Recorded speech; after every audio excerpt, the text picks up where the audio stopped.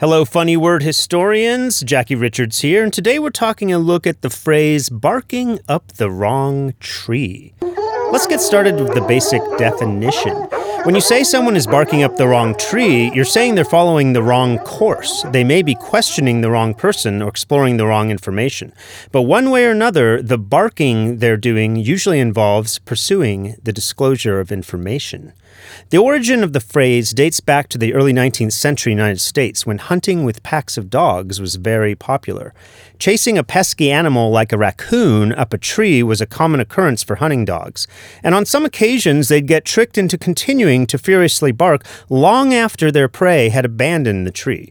In those cases, the dogs were, in a very literal sense, barking up the wrong tree. The earliest known printed citation is in James Kirk Paulding's Westward Ho! From 1832, in which we find this statement.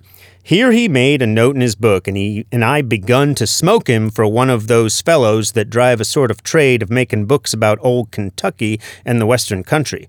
So I thought I'd set him barking up the wrong tree a little, and I told him some stories that were enough to set the Mississippi afire, but he put them all down in his book. It didn't take long for this idiom to be used figuratively to refer to someone who is wrongly chasing some information. That's it for today, guys. Make sure to bark up our tree tomorrow for another round of funny word history.